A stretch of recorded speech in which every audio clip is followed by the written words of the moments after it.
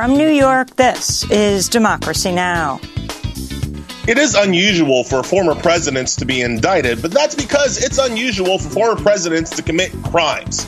If Donald Trump didn't want to be indicted, he shouldn't have done the thing. Donald Trump is expected to be arrested in New York on Tuesday. He'll become the first former U.S. president to ever be charged with a crime. We'll speak to the nation's justice correspondent, Elie Mystal, on Trump's indictment and much more. Then, a former Guantanamo prisoner says likely presidential candidate, Florida Governor Ron DeSantis, personally watched him be force-fed and tortured while DeSantis was working as a Navy attorney. We'll speak with Mansour Adayfi. He was imprisoned without charge at Guantanamo for 14 years and 7 months.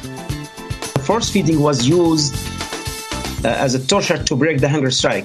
While I was being force-fed, Ron DeSantis, medical staff and camp officers, they were watching me when the guards and nurses used to pour can of Ensure in the feeding bag one after another.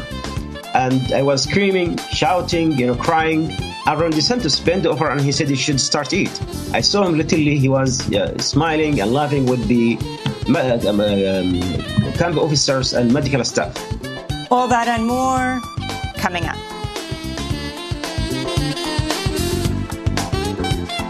Welcome to Democracy Now!, democracynow.org, the War and Peace Report. I'm Amy Goodman. Ukraine's military says Russian forces are very far from seizing the eastern town of Bakhmut after Russia's Wagner mercenary group said Sunday it raised the Russian flag over the decimated city's administration building. This followed a weekend of heavy fighting in Bakhmut and other parts of eastern Ukraine. In the nearby town of Kostiantivka, at least 6 people were reported killed from Russian shelling. This is a 69-year-old survivor. Me and my neighbor ran out to the hallway and we hugged each other very tightly. She's bigger than me and I hugged her very tight, and we stood there while everything was shaking because of the explosions. I have no idea we have survived.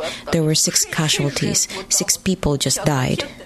In Russia, authorities say they arrested a woman, Daria Trepova, in connection with a bombing Sunday, which killed the prominent pro-war military blogger Vladlen Tatarsky in St. Petersburg.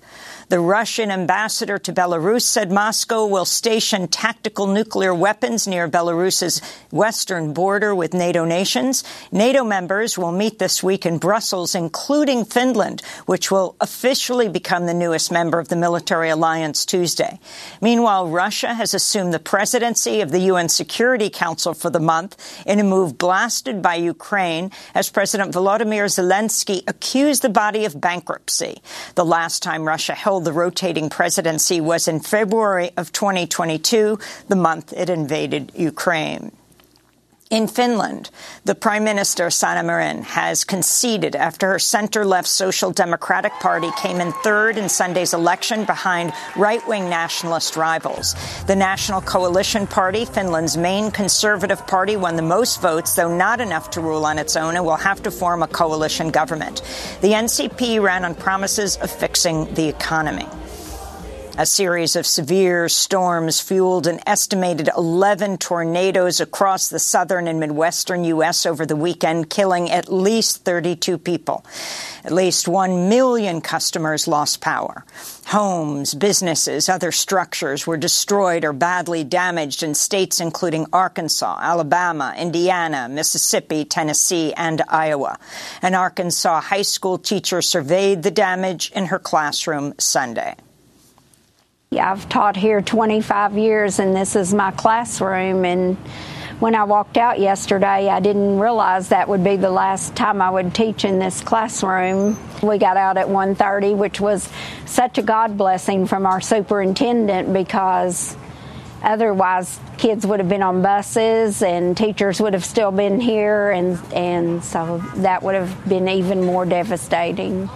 More severe weather in the affected regions is forecast this week as scientists and the Biden administration warn such events are worsening in gravity and frequency. In Afghanistan, the Taliban has shut down a woman-run radio station for broadcasting songs and music during the month of Ramadan.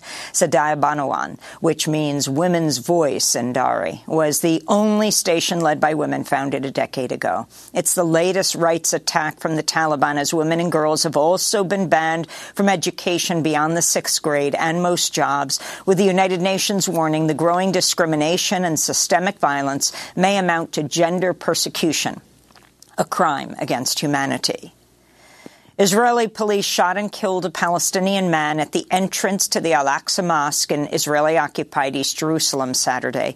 Witnesses say soldiers fired more than 20 rounds in less than a minute after the man tried to prevent police from harassing a woman who they'd stopped on her way to the mosque. The victim, 26-year-old Mohammed Khaled Al-Asibi, was a Palestinian citizen of Israel who had just finished medical school. In the occupied West Bank, a Palestinian man was fatally shot by an Israeli soldier hours later near the town of Beit Umar. Witnesses say Israeli forces would not let medics access the injured 24-year-old who bled to death. The killings came as the cabinet of Israel's far-right Prime Minister Benjamin Netanyahu said it had approved a plan to establish a new National Guard under the control of Itamar Ben-Gvir, Israel's ultra-nationalist national security minister, who once was convicted of racist incitement against Palestinians and supporting a terrorist group. In Syria, state media is reporting that Israeli strikes on Homs province wounded 5 Syrian soldiers early Sunday. It was at least the 9th airstrike by Israel inside Syria since the start of the year. In Iran, police have arrested a mother and daughter after a viral video showed a man attacking them in a store for not covering their hair in public in the northeastern city of Shandiz. The video shows the man confronting the 2 women as they wait in line at a shop. The man, who was also apparently later arrested, appears to shout, then pours what appears to be a tub of yogurt over their heads. The women have since been charged with committing a forbidden act and flouting Iran's dress code, which requires women wear a hijab. On Saturday, the Iranian President Ibrahim Raisi reiterated women must always wear the hijab, calling it a religious necessity. The order came even as millions of Iranian women and girls continue to routinely ignore the requirement, especially in Iran's big cities. This is Malika, a 16-year-old in Tehran. You can't throw a tub of yogurt on a woman's head and think you did something great and to guide someone in the right direction. It's that person's business. She wanted to dress like that, and she dressed however she wanted. It's no one's business.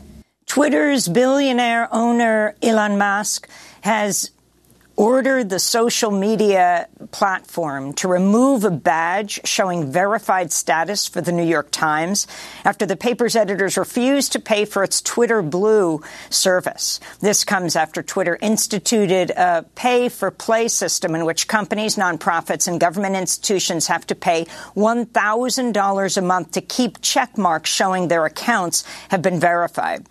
So far, only a few dozen accounts have seen their badges removed. Musk signaled he'd remove the Times checkmark over its coverage, which he blasted in a tweet as propaganda. Other prominent accounts, reportedly including those of White House staffers, have refused to pay for Twitter Blue. That's led to fears over misinformation and hate speech by imposter accounts on Twitter ahead of the 2024 presidential elections. Donald Trump's 2024 presidential campaign raised over $4 million in 24 hours following the news last week of his indictment by a Manhattan grand jury connected to a 2016 hush money scheme. Trump released a fundraising video Sunday, 2 days before his expected arraignment in New York. The election was rigged and stolen, but now we're going to take back our country in 2024. If you're doing well because all of the things that I've done have brought you wealth and prosperity, or at least you're extremely comfortable, it would be really great if you could contribute to our campaign. Trump is expected to speak from Mar-a-Lago Tuesday evening following his arraignment. Invitations have already gone out. Over the weekend, Trump lashed out against New York Supreme Court Justice Juan Merchan, who's overseeing his criminal case, claiming he, quote, hates me. It's the same judge who presided over the prosecution of the Trump Organization and CFO Allen Weisselberg. Meanwhile, former Arkansas Governor Asa Hutchinson announced Sunday he'll run for the Republican presidential nomination. Hutchinson called on Trump to withdraw from the race due to his legal troubles. As governor, Hutchinson signed a trigger law banning abortion in 2019 and made Arkansas the first state to impose work requirements for Medicaid recipients, costing over 18,000 people to access the program before a court blocked their requirement. Millions of U.S. residents are poised to lose Medicaid health insurance as protections put in place at the start of COVID-19 pandemic begin to lapse. Under a bipartisan deal reached by Congress late last year, states are allowed to remove Medicaid recipients from the rolls as early as April 1st unless they prove they still qualify. Some residents of 5 states, Arizona, Arkansas, Idaho, New Hampshire, and South Dakota, have already been kicked off Medicaid.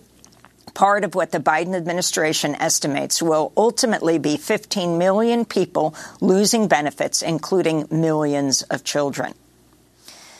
The FDA has approved the opioid overdose drug Narcan to be sold over the counter. Narcan, a quick-acting Naloxone nasal spray, could become available in pharmacies as well as convenience stores and gas stations by late summer. Opioid overdoses killed over 81,000 people in 2021. It's not yet known how much manufacturer Emergent BioSolutions will charge for Narcan. Advocates are calling for the life-saving drug to be distributed for free. Democratic Senator John Fetterman of Pennsylvania has checked out of Walter Reed Hospital after receiving inpatient treatment for depression since mid-February.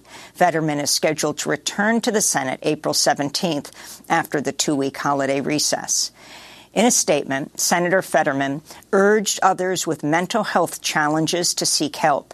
He spoke candidly about his depression during an interview on CBS's Sunday Morning. It's like you just won the biggest, race in the country. And the whole thing about depression is that objectively you may have won, but depression can absolutely convince you that you actually lost. And that's exactly what happened. And that was the start of a downward spiral. Senator Fetterman had a stroke while he was running for the Senate against Mehmet Oz, but still won. California will require half of all heavy trucks sold by 2035 to be electric as it moves to phase out diesel trucks. The Environmental Protection Agency on Friday granted waivers for California to set its own truck pollution standards that are stricter than federal ones. Last year, California passed a measure requiring all new passenger vehicles sold to be fully electric by 2035. Transportation accounts for some 40% of California's greenhouse gas emissions. Supporters of political prisoner Mumia Abu-Jamal are raising alarm after a judge on Friday denied his request for a new trial. Philadelphia Judge Lucretia Clemens dismissed evidence the case was tainted by judicial bias, police and prosecutorial misconduct, and that key witnesses were bribed or coerced. Mumia Abu-Jamal is 68 years old. He suffers from numerous health problems. The journalist and former Black Panther has maintained his innocence for the 4 decades he's been in prison after being convicted of murdering a police officer. A federal court blocked Tennessee's highly contested law targeting drag performance on Friday, just hours before it would have gone into effect.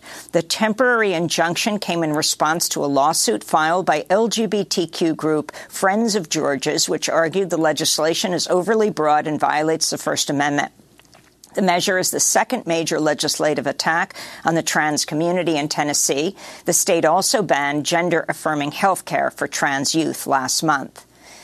And queer and trans youth led actions across the United States Friday, marking International Transgender Day of Visibility, and amid intensifying discrimination, violence, and anti-trans laws pushed by Republicans.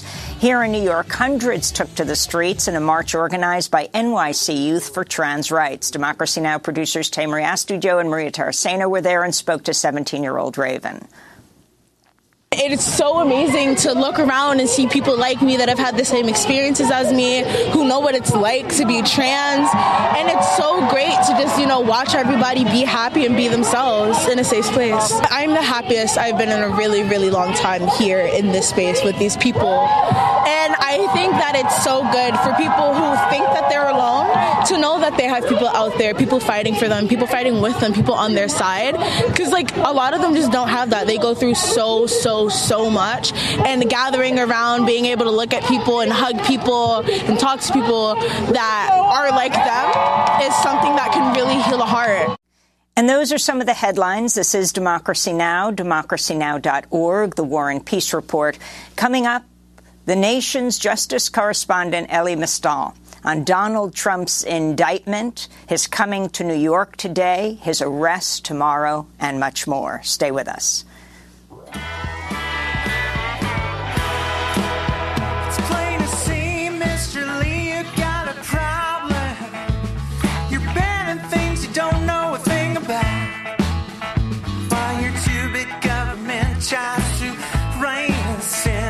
Control us from the inside out. Ain't you ever heard of freedom of expression? Are you trying to start a second civil war? You're telling folks to think about the children. Now where have I heard that line before? I think it's time you listen to the people, 'cause we're the ones who make this country proud. Keep on throwing matches on this gasoline's gonna burn this state house down. If you call yourself a Christian, act like Jesus, 'cause Jesus loved the outlaws just like me. Your cruel words and your actions incite violence. Burn This State House Down by Maya Byrne and Paisley Fields, just released in response to anti-LGBTQIA+ legislation. This is Democracy Now!, democracynow.org, the War and Peace Report. I'm Amy Goodman. On Tuesday, former President Donald Trump is expected to be arraigned in New York on undisclosed charges related to paying hush money to adult film star Stormy Daniels during the 2016 presidential campaign, just before Election Day. Trump will become the first former U.S. president to ever be charged with a crime. He's reportedly facing about 30 criminal counts related to business fraud, but Manhattan District Attorney Alvin Bragg has yet to release the exact charges. The charges reportedly include at least one felony. Many expect many more. Trump's indictment comes as he is campaigning again for the 2024 presidential race. He has reportedly raised over $4 million in campaign donations since the indictment was announced. It was reported that he raised $4 million in the first 24 hours and then another at least $1 million since. On Friday, Trump decried the indictment as a, quote, witch hunt and attacked Judge Juan Merchan, claiming that he, quote, hates me. Merchan had previously presided over the trials of the Trump Organization and CFO Allen Weisselberg, who remains in prison today. Police in New York have already barricaded the court building and Trump Tower ahead of the possible protests. Republican Congressmember Marjorie Taylor Greene has said she's heading to New York to take part in protests against Trump's arrest. He will fly into New York today. After he's arrested, he is expected to fly back to Mar-a-Lago, and on Tuesday night, just after 8 p.m., is expected to hold a prime-time news conference from his estate at Mar-a-Lago, or at least give a speech. Invitations have already gone out to his supporters. We are joined now by Elie Mystal, the nation's justice correspondent, author of Allow Me to Retort, A Black Guy's Guide to the Constitution. Ellie's recent articles include, Donald Trump has been indicted. Don't get your hopes up. Ellie, why not? We are this indictment, which we still don't know all of the details about, right? To a conviction, to prison or real accountability is a very long process, and one that we don't know how it's going to turn out. As you pointed out, Amy, Donald Trump is likely to be indicted for charges relating to his hush money payments to actress Stormy Daniels in 2016, right? But 2016, that's an important date, right? Because the statute of limitations for campaign finance fraud, which is potentially one of the charges that is going to be in that indictment, is generally 5 years. That brings you to 2021. We are in 2023. So there are some timeline issues with these charges that we have to be concerned about that will, and here's the important thing, Amy, there's nothing I know about the statute of limitations or the legal technicalities that DA Alvin Bragg doesn't know, right? And there's a lot of things that Alvin Bragg knows that I don't know. But everything that I'm saying is what Trump's lawyers are going to say. There are going to be grounds for his appeals, both before trial and certainly if we ever get to the point where there is a trial and a conviction. So these will be opportunities for Trump to further delay the process, delay accountability, and ultimately delay justice. Were you surprised by this indictment, both the timing, but also what you understand? Now, again, as you pointed out, it has not been unsealed. It could be unsealed at any point through to tomorrow when he's arraigned, when it's expected to be unsealed. Was I surprised by? I mean, I'm surprised this didn't happen in 2021. That Donald Trump allegedly committed these crimes, it's basically a matter of public record, right? We know that he paid the hush money to Daniels. We know that he lied about it in public. It's easy to infer that he lied about it on his business records based on the testimony of his former lawyer, Michael Cohen. So all of these charges, all of these allegations have been a matter of public record for some time now, and I have yet to hear a credible explanation for why the Southern District of New York did not bring, that's the federal law enforcement body in Manhattan, for why SDNY did not bring these charges in 2021 when Bill Barr, we assume, did not allow charges to happen under his watch. But once Merrick Garland took over, why weren't these charges brought in 2021? And we don't have a good explanation for why former Manhattan DA Cyrus Vance didn't bring these charges in 2021 when the statute of limitations certainly hadn't run out yet. So the surprise is the timing of the charges, literally, not the charges themselves. These are things that many of us have already kind of baked in that Donald Trump did the deed. The question is, why wasn't he held accountable for that earlier when it might have been easier to do so? This is one of Donald Trump's lawyers, Joe Takapinas, speaking on ABC's This Week with George Stephanopoulos. He's gearing up for a battle. This is something that obviously we believe is a political persecution, and I think people on both sides of the aisle believe that it's a complete abuse of power. He's a tough guy, George, as you know, and he's someone who's going to be ready for this fight. We're ready for this fight, and I look forward to moving this thing along as quickly as possible to exonerate him. Your response, Elie Mystal. First of all, Donald Trump is not a tough guy. He is a whiny little punk. And we know that because if he was a tough guy, he would not be crying about political persecution and everybody's out to get me. And oh, no, he would be like, I didn't do it. Let's go. That's what a tough guy would do in this situation. He's got credible legal arguments. He would make those legal arguments and have his day in court. Instead, he's like, the judge is mad at me and I can't get a fit. That's not tough. All right. So that's number one. Number two, the thing that these people on the right keep pushing, this idea of like, if they can go after Donald Trump, they can go after you too. Yes. If you pay hush money to an actress to cover up an affair and then lie about it on your taxes, they can, in fact, go after you too. And in fact, they would have gone after you if you were a regular person. In fact, the only reason why they haven't gone after Trump to this point is political, right? The idea that he's being prosecuted now, that he's being indicted now because he's the president, no. He hasn't been indicted already because of his political stature and his political power. And now that, at least in New York, that's coming back around on him. And hopefully this is only the first of many indictments that Trump will be seeing over the course of 2023.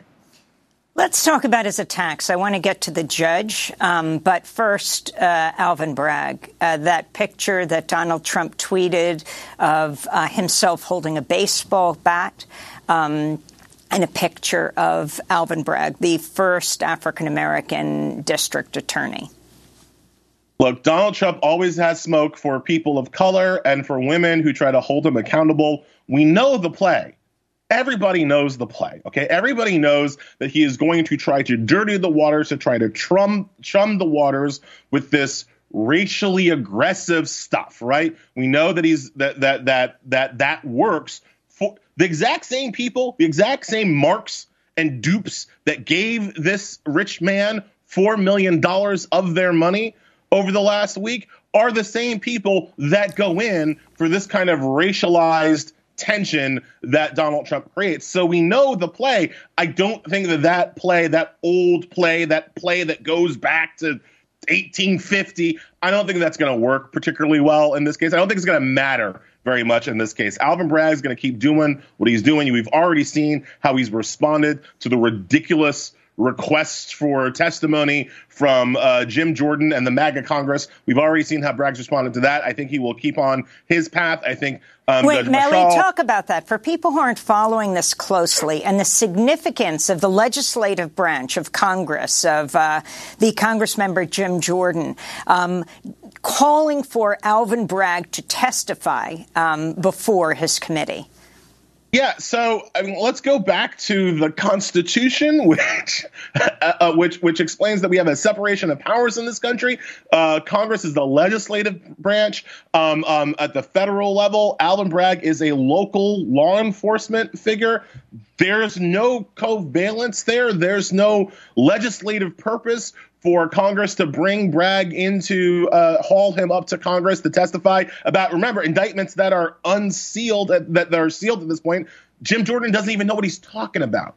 And Bragg made that point to him. There's absolutely no reason for Bragg to show up and testify. He won't show up and testify. But it's Trump supporters and Trump sycophants trying to muddy the waters with the appearance of impropriety. And again, Trump has legitimate legal defenses here. If he was tough, if any of his MAGA bros were tough, instead of doing all of this stuff, they would simply fight the charges as they are, right? Because they have an actual defense, but they don't want to make the actual defense. They want to do this chumming that we've seen. And, you know, Jim Jordan is one of the masters of that, of a person who abuses his power in Congress to try to advance MAGA causes.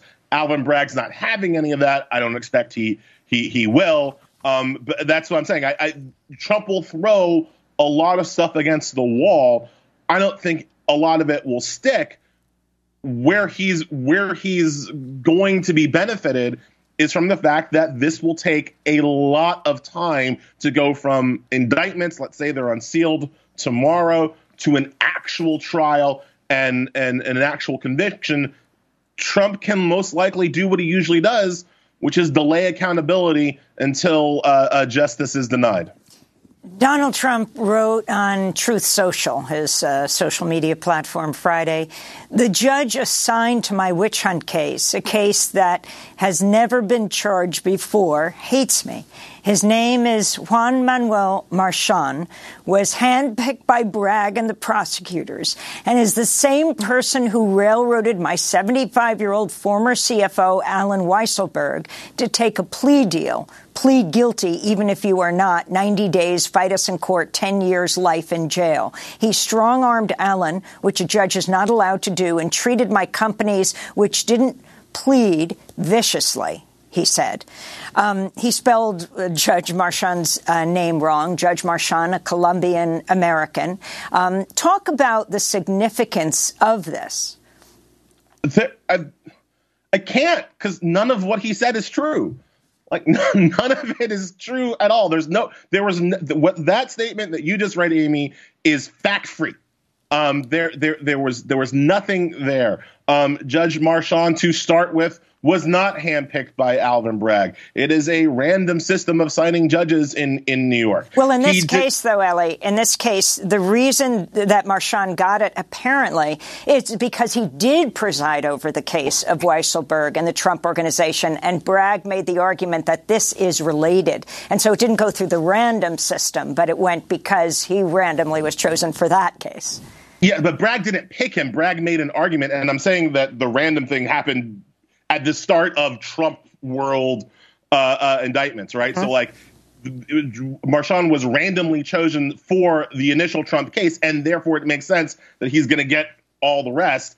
Bragg made that argument, but he didn't pick him, right? There's no ability for a prosecutor to pick the judge that they have. I mean, maybe Trump, because of how he went through impeachment, thinks that it's usual for people to be able to pick their own judges, but that's not actually how it works, right? So Bragg didn't pick him.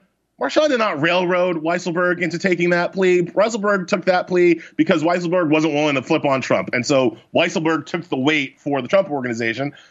That's how that went down. Like, this is a normal process.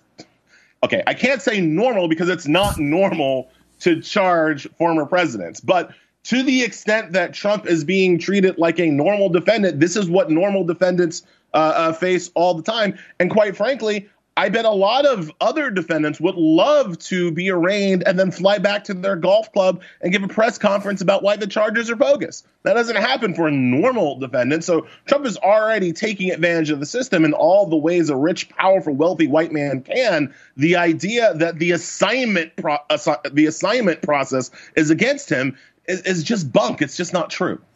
I mean, it's very interesting, the attack on Juan Marchand, because it reminds you of the attack on another judge, on Judge Curiel. This was when President Trump was running for president the first time, and Trump University was being charged with fraud. And Judge Curiel, Judge Gonzalo Curiel, was the judge overseeing that case against Trump University in San Diego. Trump began calling him a hater who was being unfair to him because the judge is, quote, Hispanic, because he's Mexican, and because Trump was building a wall. He put that all together.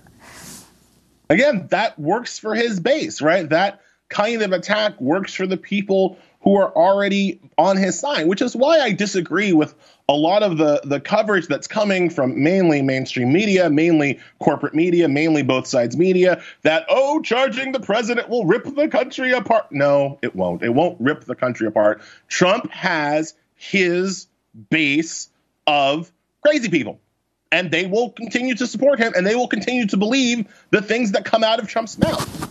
The rest of us won't. That is already baked in to the system. So the idea that actually holding Trump accountable somehow further divides the country. Are you kidding me? We cannot be more divided than we already are, where we have 30, 35, perhaps 40% of people actually believing this man, and the rest of us believing in, like, facts and truth and physics. And Elie Mystal, the call of a number of news organizations, from The Intercept to CNN, for Judge Marchand to allow cameras in this trial, that it is of serious public interest and the public is extremely interested. Your thoughts? I always believe that we should have cameras in the courtroom. Courts should be, justice is best done transparently. Courts are houses of the public. I always think there should be cameras in the courtroom.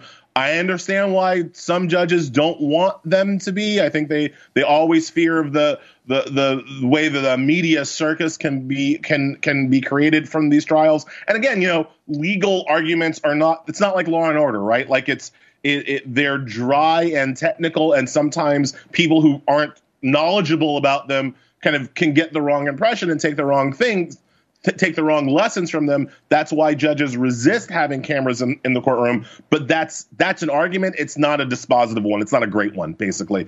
And I think in this case, as in every case, there should be cameras allowed in the courtroom. But it ain't my courtroom, so we'll have to see. We're talking to Elie Mystal. He is The Nation magazine's justice correspondent. And Elie, you wrote an interesting piece about another topic. Last Thursday, a federal judge in Texas blocked the Affordable Care Act mandate for health insurance companies to provide preventive care. Elie, you tweeted, FedSoc judge in Texas gutted the preventive care parts of Obamacare nationwide. So now the party of forced birth won't force insurance companies to cover basic prenatal care. Elie, you have a piece titled The GOP's War on Obamacare is Screwing Up Its War on Abortion. Talk about what's at stake here. Yeah, so one of the most life-saving aspects of the Affordable Care Act is the fact that it forces insurance companies to cover preventative care.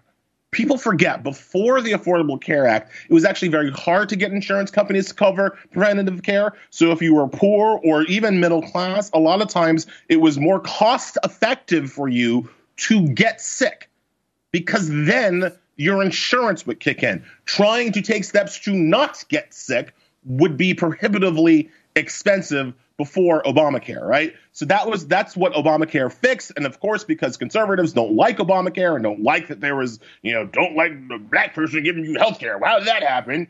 So the FedSoc judges, this one particular, Reed O'Connor in Texas, who has made it his life's mission to destroy Obamacare, have gutted that section. They're basically three agencies that determine what is preventative care or not.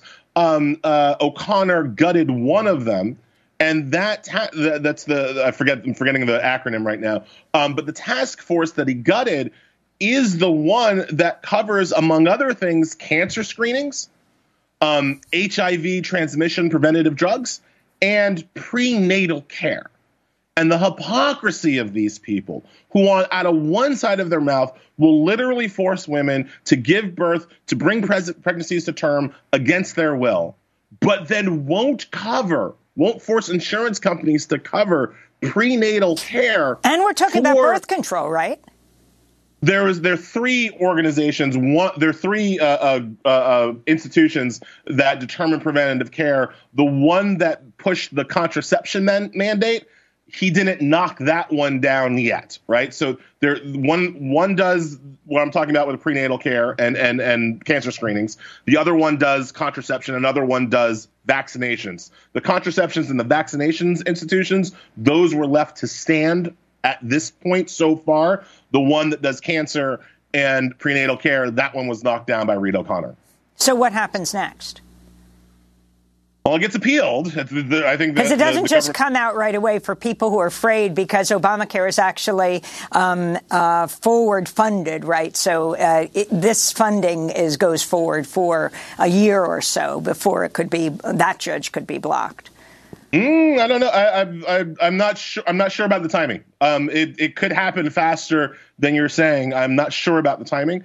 But the point is that this will be appealed, and then we'll have to see if a higher court, the Fifth Circuit Court of Appeals in this situation, which is a extremely conservative court, whether or not they stay or block the ruling pending the appeal of the case. We don't know that yet. Hopefully they do block it, because this is a judge who doesn't just have a history of trying to take down Obamacare. He has a history of being wrong. This is one of the few conservative judges that is so far to the right that even other conservative courts routinely overrule him. So one would hope that this latest conservative wackadoodle ruling is temporarily blocked until there's a full appeal, where he will likely be overruled. Elie, before you go, on Friday, a federal judge in Memphis, Tennessee, temporarily blocked a law signed by Tennessee Governor Bill Lee banning drag performances in public. Meanwhile, in an interview on 60 Minutes with Lesley Stahl, the far-right Republican Congressmember Marjorie Taylor Greene said she stands by her claim that Democrats are a party of pedophiles. This is what she said. The Democrats are a party of pedophiles. I would definitely say so. They support grooming children. They are not pedophiles. Why would you say that? Democrats support, even Joe Biden, the president himself, supports children being sexualized and having transgender surgeries. Sexualizing children is what pedophiles do to children. Wow. Okay. That was Lesley Stahl questioning Marjorie Taylor Greene, who's headed to New York to protest the arrest of Donald Trump. Elie Mystal, your final comments. Yeah, Amy, I'm going to push back on the word that was Lesley Stahl questioning. That was Lesley Stahl laundering Marjorie Taylor Greene and her wackadoodle theories. If Lesley Stahl had been prepared for that, which we knew that Marjorie Taylor Greene was going to say, Lesley Stahl should have been prepared to just come back with Denny Hastert, who's a Republican. The point is not Lesley Stahl. The point here is that Tennessee's drag ban was always bad law. It was always against the First Amendment. One of the things that these Republicans are trying to do is to directly attack the First Amendment when it suits them. To try to push their bigotry against the LGBTQ community. It was obviously against the First Amendment. It was a good decision by a judge to block it. And even with our conservative courts, I expect generally that law to not pass muster and to be blocked all the way up to the Supreme Court. Elie Mystal, I want to thank you for being with us, the nation's justice correspondent, author of Allow Me to Retort, A Black Guy's Guide to the Constitution. We'll link to your recent articles, including Donald Trump has been indicted. Don't get your hopes up at democracynow.org. Coming up, we go to Belgrade, Serbia, where we'll speak with former Guantanamo prisoner Mansour Adayfi, who gives his first television interview about how likely presidential candidate Florida Governor Ron DeSantis personally watched him be force-fed and tortured while DeSantis was working as a Navy attorney at Guantanamo. Stay with us.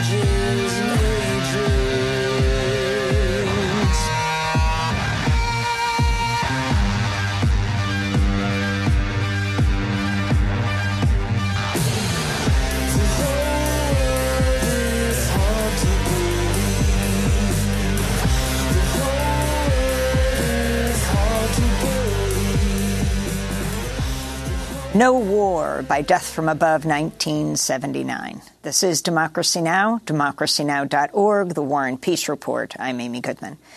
As former president and 2024 presidential candidate Donald Trump prepares to be arrested in New York on Tuesday, we turn now to look at a growing controversy about one of Trump's likely presidential opponents. That's Florida Governor Ron DeSantis, widely expected to seek the Republican nomination for president. Prior to entering politics, DeSantis served in the Navy as an attorney at the U.S. prison at Guantanamo and in Fallujah, Iraq. DeSantis' time at Guantanamo is coming under scrutiny after a former prisoner named Mansour Adayfi revealed that DeSantis had personally witnessed him being force-fed and tortured. Other prisoners have backed up Adayfi's count. Last month, DeSantis denied authorizing force-feeding at Guantanamo. The Washington Post did a big deep dive on this today, actually, about what you did out there. One of the things they said was that you authorized the use of force-feeding. That's not true. Yeah, any of the stuff that people just to finish, force feeding to detainees who were on hunger strike. Was that true? So I was a junior officer. I didn't have authority to authorize anything. Mm-hmm. There may have been a commander that would have done feeding if someone was going to die, but that was not something that I would have even had authority to do. So that's wrong. Yeah, absolutely. That was Ron DeSantis last month in an interview with Piers Morgan. But in an interview 5 years ago, in 2018, DeSantis admitted to CBS Miami that he'd authorized force feeding. I was a legal advisor. For those that were doing... The things that would happen is the thing you notice the day you get down there is for these detainees, the jihad was still ongoing. Right. And they would wage jihad any way they can. Now, they're in a facility, so it's limited, but some of the things they would do hunger strikes, and you actually had 3 detainees that committed suicide with hunger strikes. So everything at that time was legal in nature one way or another. So the commander wants to know, well, how do I combat this? So one of the jobs of the legal advisor would be like, hey, you actually can force feed. Here's what you can do. Here's kind of the rules of that. That was Ron DeSantis in 2018 as he was running for governor in Florida. Well, with DeSantis expected to soon launch a run for the White House, we're joined by former Guantanamo prisoner Mansour Adayfi. At the age of 18, he left his home in Yemen to do research in Afghanistan. Shortly before he was scheduled to return home, he was kidnapped by Afghan warlords and sold to the CIA after the September 11th attacks. He was jailed and tortured in Afghanistan, then transported to the U.S. military prison at Guantanamo in 2002, where he was held without charge for 14 years, many of those years in solitary confinement. Mansour Adayfi now joins us from his home in Belgrade, Syria.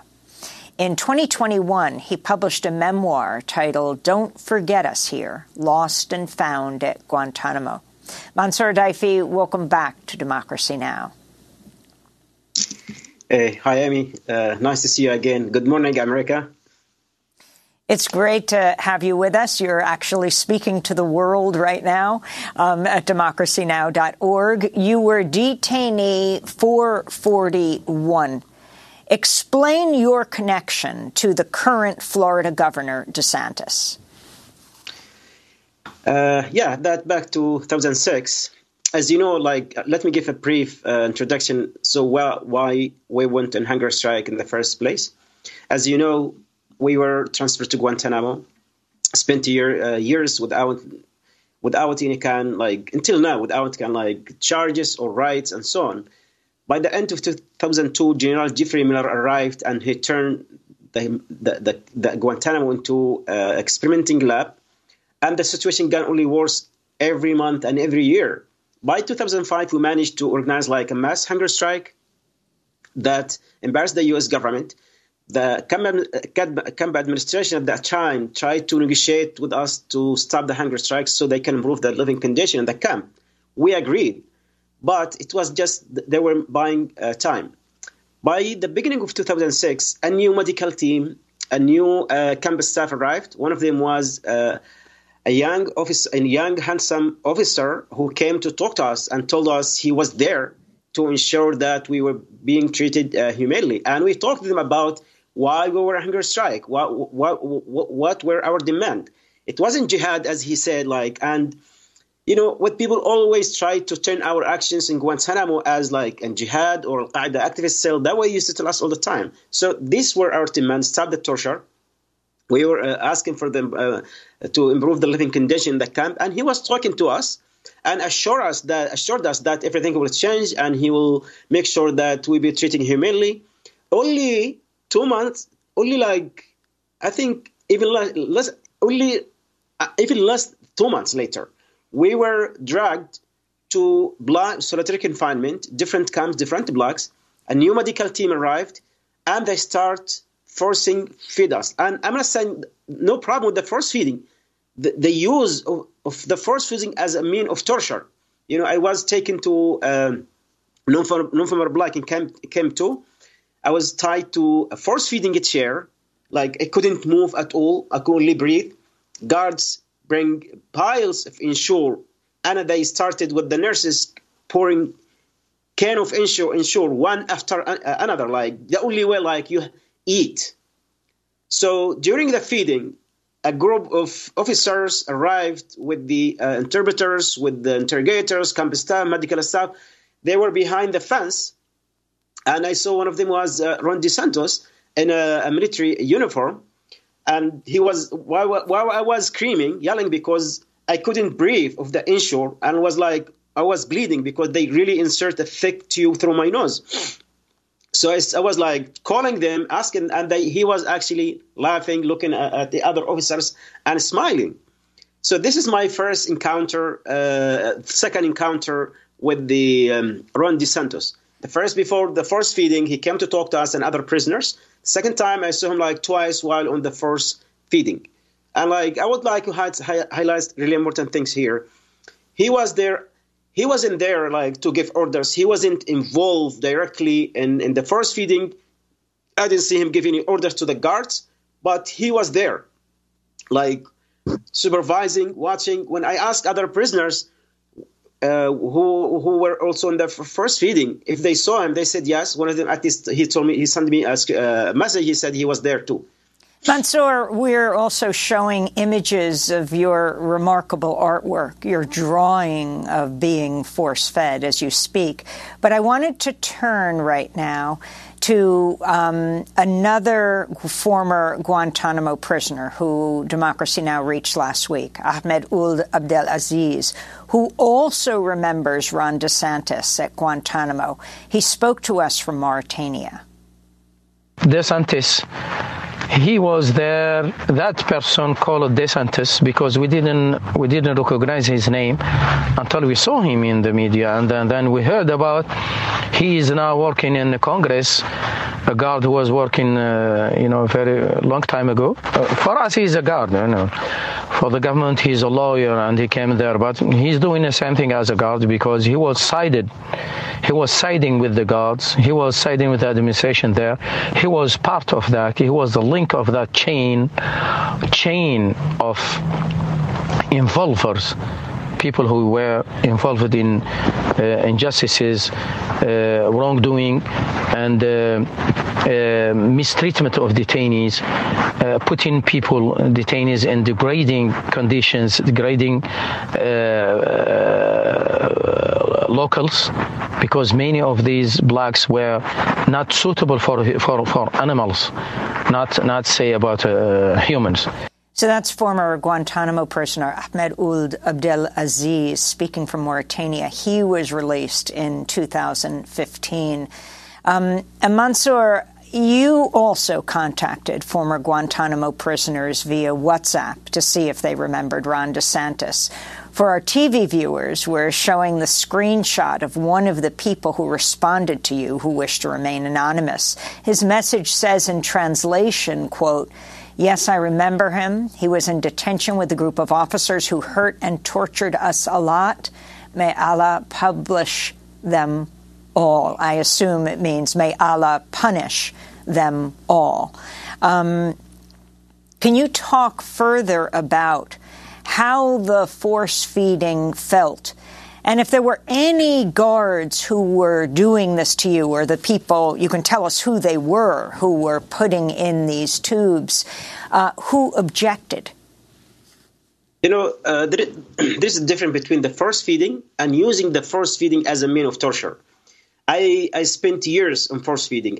Some prisoners spent between 2 to 15 years on force feeding daily. We get usually we get twice a day, in the morning, in the afternoon, or night. Also during Ramadan, they will do it after sunset. There was medical professionals. There were nurses, doctors. But in 2006, and if readers go to my book, I talked particularly about what happened in 2006. It was one of the worst years in Guantanamo, where DeSantis was there. They started by punishing prisoners in Camp 5. Then they tortured the hunger strikes by force feeding. Also, Camp 4, a medium security camp, was raided and detainees were shot and hospitalized. 3 detainees died at this year. Then, by the end of 2006, a new camp was opened, Camp 6. So, in 2006, when Ron DeSantis was there during the torture by the force feeding, they really brought thick tubes called 18 French or 25 French with the metal tip, and they just push it on our nose. Guards used to do that too, because guards and medical staff, were there doing the force feeding. I got fed 5 times a day. They left me all night on the force feeding chair, and they give us some kind of laxative liquid in the nutrition liquid. So while sitting on the force feeding chair, we would shit in ourselves, and they left us like that. When they move us to solitary confinement again, they left us only with shorts, really cold cell. And the second day they will start again, like leave us 4 hours. We couldn't last some for 3 days, 5 days, and we had to stop. So they ensure they bought like boxes, 5 boxes or more, and the force feeding bag, what they just pouring ensure one after another. I felt I was really drowning. On one of the first feeding, when I was like throwing up, yes, Ron DeSantis was there behind the fence and camp officers, they were behind the fence. When I was throwing up, the insurance was so much in my stomach, so I threw at them, and they jumped back. They was killing themselves, looking at me. So I felt I did something at least, worth it. So on one of the first feeding, while I was throwing up, the tube literally came out of my mouth. I remember the nurse grabbed it from the tube and it's like, start to eat. You have to start to eat.